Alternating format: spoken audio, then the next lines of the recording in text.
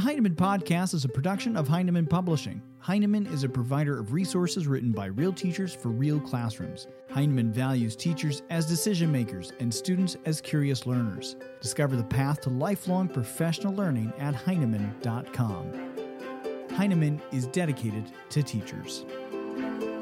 I'm Brett from Heinemann. Today on the Heinemann Podcast, we're making sense of comprehension. In Understanding Text and Readers, New York Times best-selling author Jennifer Serravallo narrows the distance between assessment and instruction. Jen simplifies text complexity and clarifies comprehension instruction. She starts by untangling the many threads of comprehension: levels, engagement, stamina, the relevance of text, and more. Our conversation begins with Jen's journey through moving beyond levels.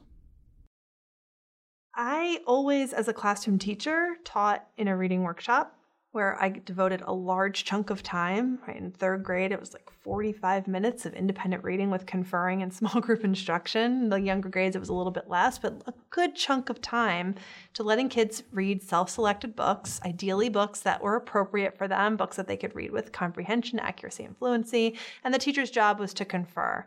And I just found that it's very hard to have a good conference if you don't know something about what the kid has in their hands. You don't, though, need to know the book, or you don't need to have read the book. You need to know some things about children's literature. So levels are sort of a shortcut to get some sense of what's this book going to have in it, even if I haven't read it myself. So it's that, and it's also working with a lot of teachers who inherit a classroom library of 500 books and they haven't read any of them, and they're trying to talk to kids about their books. It's me working in a classroom with a kid I've never met, reading a book I've never read, and figuring out what they need pretty quickly, and teachers saying, "How did you do that?" And me thinking, "How did I do that?" What I did was I read a lot of children's books. I studied Fountas and Pinnell. I learned about text levels, and I used that, as sort of a crutch to help me through when I haven't read the specific book that the child's reading. And I've also seen that there is a lot of power in making sure that we're picking the right strategies to teach kids when we do know levels. So in the Reading Strategies book, I have, the marginal note with the level range that each strategy is recommended for. The reason I know that is because I've studied text levels, and I want to share that information with teachers too so that they know it. So it's not a secret why strategy 4.16 works with levels L through M. I don't know, that's probably not right, but we get what I mean. I want them to understand, I can see why you would teach this particular strategy for kids reading books around this level. That makes sense based on what I know about the text themselves. So I want to make it accessible. Text complexity can start to feel really complex. Mm-hmm. And I feel like one of the things I hope to do for teachers is make things feel doable. Make it feel possible. A reader comes to a text and the text comes to the reader, and it's through that transaction that meaning is made. So I explore the different things that we need to understand about kids as they come to the book, things like their background knowledge and their interests and their culture and their language, and then what we can know about texts based on the plots and the characters and the themes and the main ideas and the details, and bring that together to really explain comprehension in a more clear way. How does this book take what you've done in the Reading Strategies book and sort of deepen that learning? So in the Reading Strategies book, there's this hierarchy of goals that sort of forms the backbone of the book. There's chapters for each of the different goals, and there's a list of strategies within each chapter. So everything from engagement to print work to fluency to plot and setting to key details and so on. And truthfully, all those categories are really about making meaning, right? You can't read the print without understanding what's going on in the story. You can't read fluently and reflect the character's emotion in a story without understanding what's going on. You can't be engaged unless you really are understanding the story. It all has to do with comprehension and understanding. In this book, Understanding Text and Readers, I take a much deeper dive into those 8 categories that are underneath the umbrella of comprehension on that hierarchy. And it really expands upon and deepens it. So in the Reading Strategies book, if you open up the plot and setting chapter, you'll see, 26 different strategies for helping kids to understand the plot. And in the margin, there's a level range, a recommended level range. And those level ranges came from my own understanding of what texts have in them. So For example, a strategy that helps kids to retell sequentially across 5 fingers is going to be most helpful for kids that are reading texts that have a sequential plot. But once texts get more complicated or the plots get more complicated and we see flashbacks and foreshadowing and multiple plot lines, kids need strategies to help them deal with those different aspects of the plot. So I have, in reading strategies, those level ranges called out for teachers so that they can know who it's going to work for and what text it's going to work for. In understanding texts and readers, I go deeper and help teachers kind of behind the curtain, help them kind of understand, how did I know that, right? What is the information I'm bringing to my creation of strategies and bringing to my discussion of comprehension that they can rely on as well in the reading classroom? What really jumped out at me is this relationship between length and complexity and how it plays into comprehension. How does it do that? How does length and complexity play into comprehension? Well, I had these experiences working with kids who, on whatever comprehension assessment we'd used, seemed to be getting it. And then when they were sitting with their independent reading text that they'd selected themselves, that was a whole work of fiction or a whole work of nonfiction, I felt like their comprehension was not all there. And so one of the things I started to realize was that the task of reading a short passage, whether it's on a standardized test where you read a short passage and answer multiple choice questions, or on a running record assessment like the DRA or the benchmark assessment, we've got this short passage, or in the case of the DRA, a book that's a short form book written for the purpose of that assessment where kids read it out loud and then they have a few comprehension questions. That gives one snapshot of a student's understanding. But when they get to a full-length work, whether it's a novel or it's a nonfiction text that has multiple chapters in it, the work of the reader is different. In fiction, you have to synthesize information about a character across a whole story. Sometimes you get introduced to one character early on in the text, so you don't meet them till several chapters later, and you have to remember what the author introduced about that character and bring it back out when you get to later on in the story. You've got, as I said already, multiple plot lines. You've got themes and messages and lessons that are woven throughout the whole entire text. These are things that just can't be assessed in a short text. Likewise, in nonfiction, a lot of times when you get into more complicated nonfiction that kids are reading it throughout elementary school, you've got multiple chapters. Each chapter has its own main idea with a set of key details. You've got lots of vocabulary and key terms that all relate to each other. You've got busy pages with multiple text features that readers need to all put together. How they're doing that just can't be assessed in a short text. And so I think we need to look at kids' comprehension along different kinds of texts and along different kinds of tasks. And the way that they're handling short texts and long texts for a certain reader, it may be very different. And we need to have that whole picture of the reader to really support their comprehension. You talk about variables that teachers need to consider when matching kids to books and when supporting comprehension. Can you explain more about that?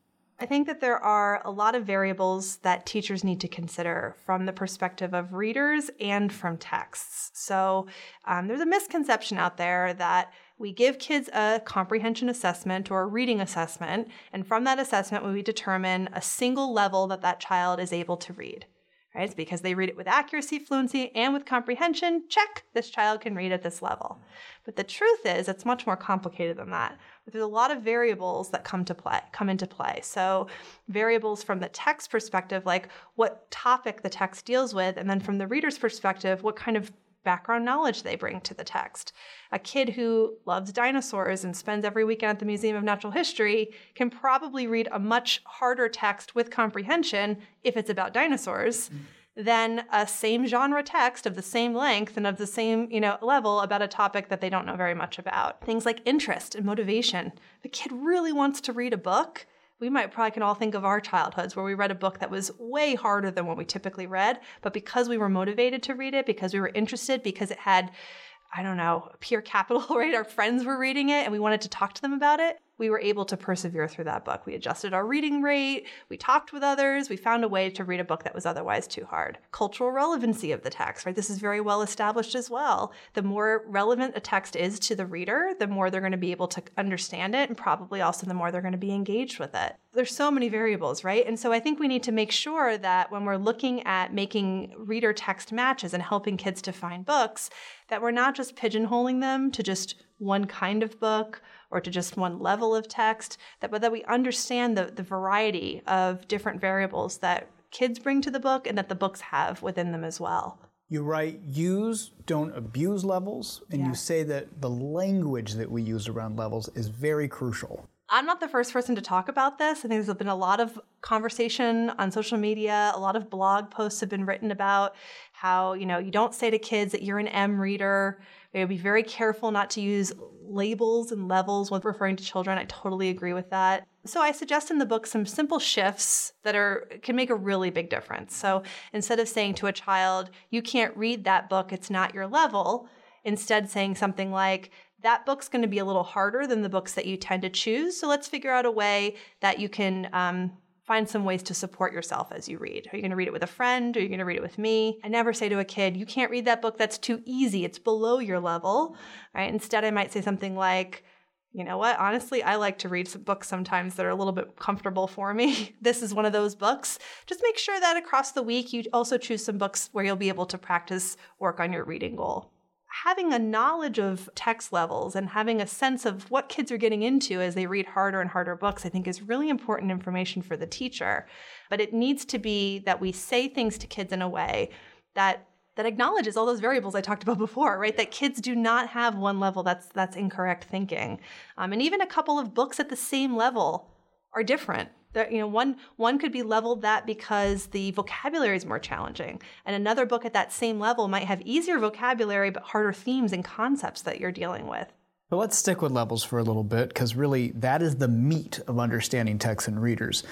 Talk a little bit about how you've organized parts 2 and 3 of understanding text and readers around levels, the design that you thought about as you wrote that section, and just sort of the level-by-level guide, and then the goals. The book is divided into 4 parts.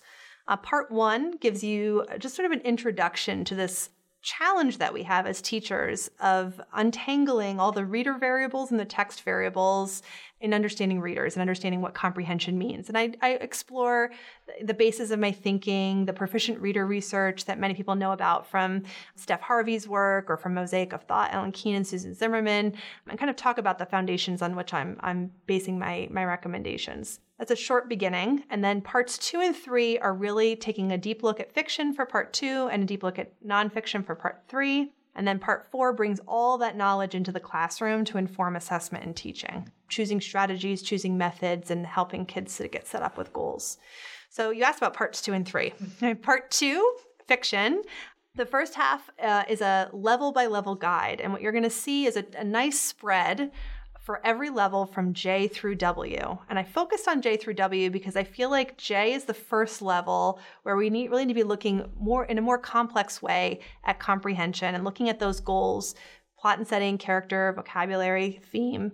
And I stop at W because by that point, kids are well into middle school, and I find that kids in X, Y, Z who are reading those levels of text are a little bit more flexible and fluid. So these are the levels where I really feel like we need to be really focused on levels and really understanding what the texts have in them so we can support readers. So you'll see a level-by-level guide on a spread that looks at those 4 different categories and look-fors of what to look for in student comprehension. And then you'll see a skill-by-skill spread. So I'll take plot and setting retelling, and you'll look across a 2-page spread at how the responses for retelling grow. And then you'll look at a 2-page spread for understanding cause and effect and how the responses grow throughout harder and harder books, and so on.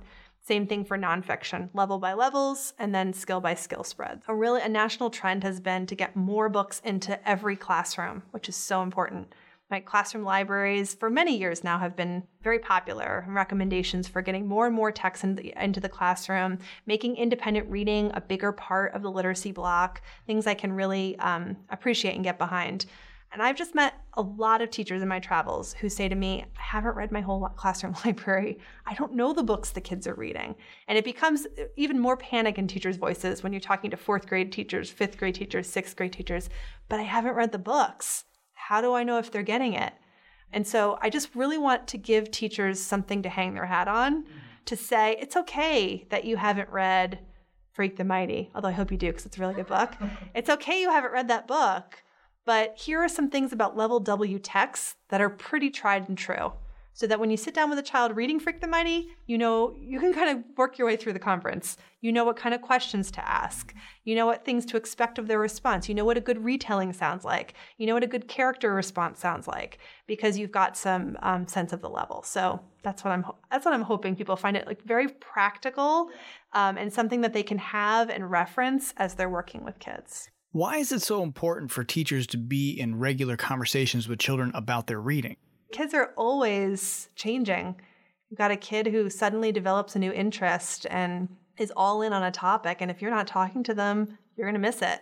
Kids read, a series, and that series can set them up to read other books that are in a similar genre or something by that same author. It's all so fluid. And that's why I think that conferring is really the heart of everything, that if you're not meeting with kids regularly to talk to them, see how they make sense of one book versus another book, how they're handling this genre versus that genre, even what their attitude is like toward reading. You can get, I even as a reader, as an adult myself, I get into reading funks. I have periods of time where I just can't find a good book, and time when I can't get enough reading time in and I'm constantly got my nose in a book. And so things change like that, week to week. And so regular conversations with kids helps you understand what they bring to the book, helps you look carefully at the books that they're choosing, and helps you think about how they're evolving as they comprehend those books. My thanks to Jen Serravallo for her time today. You can learn much more about understanding text and readers by visiting the new Jen Serravallo section of our website, Heinemann.com/Jennifer Serravallo or Heinemann.com/Serravallo. Be sure to also listen to Jen's other podcast on understanding text and readers, where she gives us a read aloud of the introduction chapter. Also, be sure to join the Reading and Writing Strategies group. You can search for that on Facebook, or you can check out a link to that on Heinemann.com/Serravallo. You can also follow Jennifer on Twitter @JSerravallo. Thanks for listening.